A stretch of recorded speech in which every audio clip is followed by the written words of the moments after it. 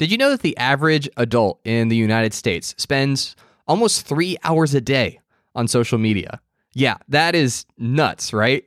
Well, when you think about it, it actually makes sense. So much of our lives, so much of our relationships now take place online.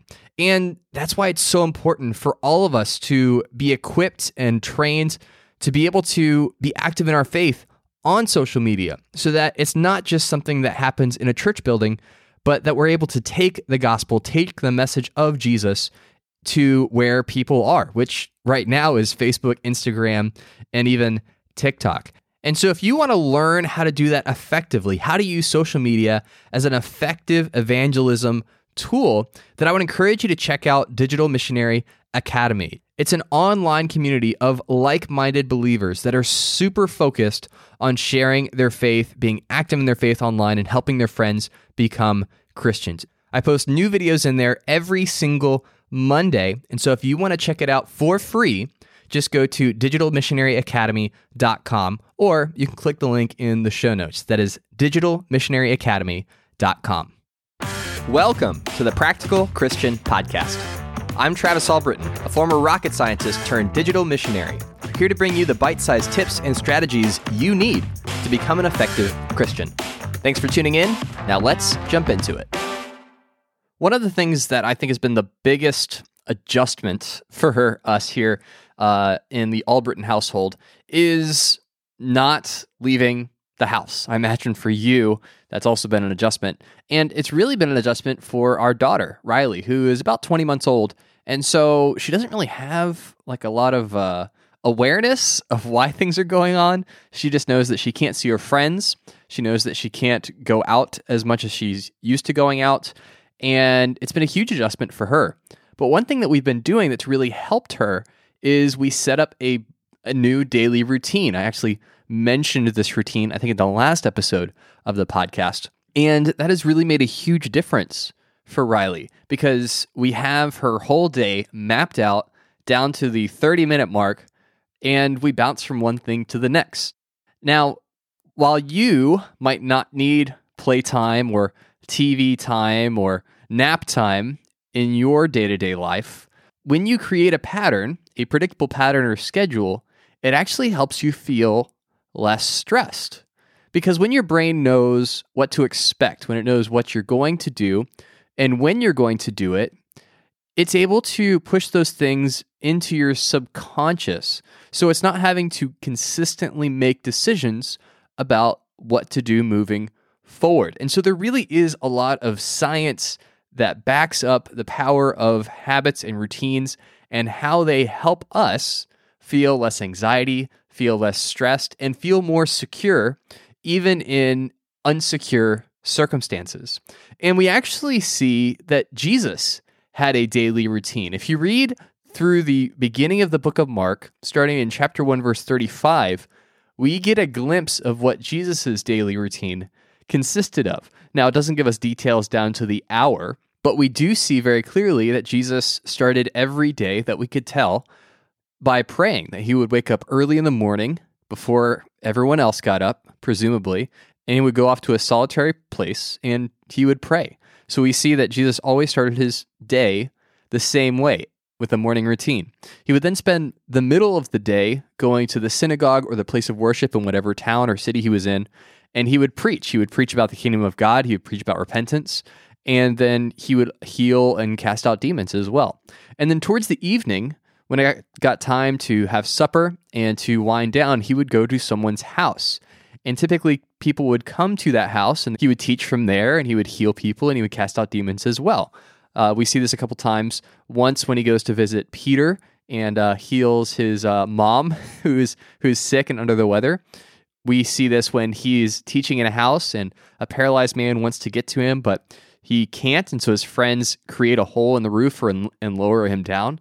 That all happens in the latter part of the day. And so we see this consistent rhythm in Jesus' life that allows him to focus on the things that he really wants to emphasize and knows are important for him, and creates a predictable pattern that he can follow. So I've also created a daily schedule for myself because it worked so well for Riley, and I was spending sometimes a couple days without really getting a lot of things done that I knew that I needed to get done. So I just created a very rough daily schedule. I typically wake up around 6:30 in the morning. I've tried sleeping in past that to try and get some more sleep just to stay well rested and to stay healthy. But my body consistently wakes up at 6:30, so I've stopped fighting it at this point. And then I'll typically get up, do my morning routine, and I will spend 45 minutes from 6:45 to 7:30 on my back porch. And I'll spend that time meditating, drinking my coffee, praying, sometimes reading. And that is really the time for me to focus on the things that are important to me, specifically making a connection with God in the morning as a starting place to carry me through the day, and then also just to reflect on how things are going, how the previous day went.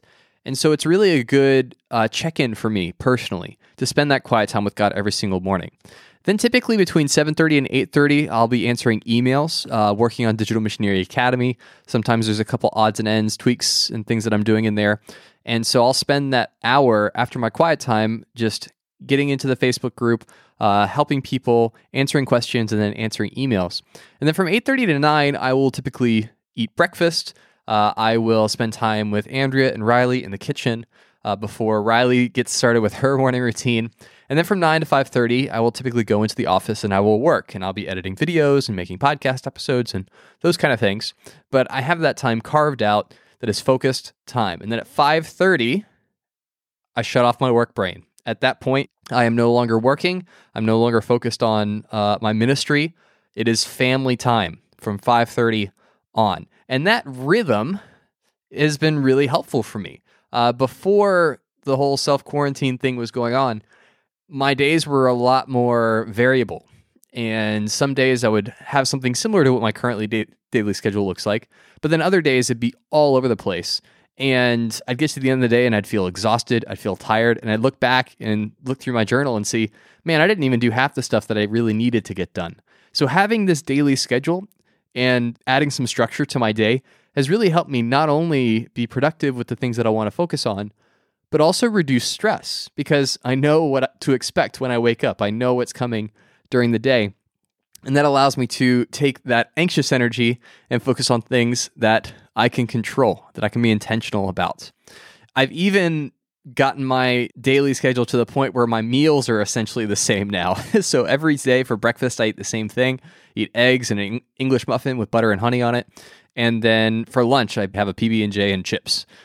That's just my first two meals. And that allows me to not have to think about it, to not have to say, what am I going to have for lunch today? What am I going to have for breakfast today? I just go through the routine, just go through the motions, knock it out, and then I can take that mental energy and focus it elsewhere. So I share all of those things to say, if you've been feeling stressed, if you've felt unsettled, which is totally understandable, then I would encourage you to come up with your ideal daily schedule. Spend some time mapping out what would your perfect day look like under the circumstances with everything that's going on and all the things that you have on your plates. And then be intentional and focused on trying to achieve that as much as possible. Every single day is going to be different. Every single day is going to give you a curveball, something you weren't expecting. But if we can start with the intentionality and creating structure in our days, it will help us feel less stressed. It'll make it easier to trust God, and it'll make it easier for us to be spiritually minded and not lose sight of the opportunities that we have in front of us to really glorify God during this time. That's it for today. Don't forget to take advantage of this week's free resource by clicking the link in the show notes, and be sure to share this episode with your ministry leader, a person in your small group, or just a friend from church. Thanks for listening to today's episode, and I'll talk to you soon.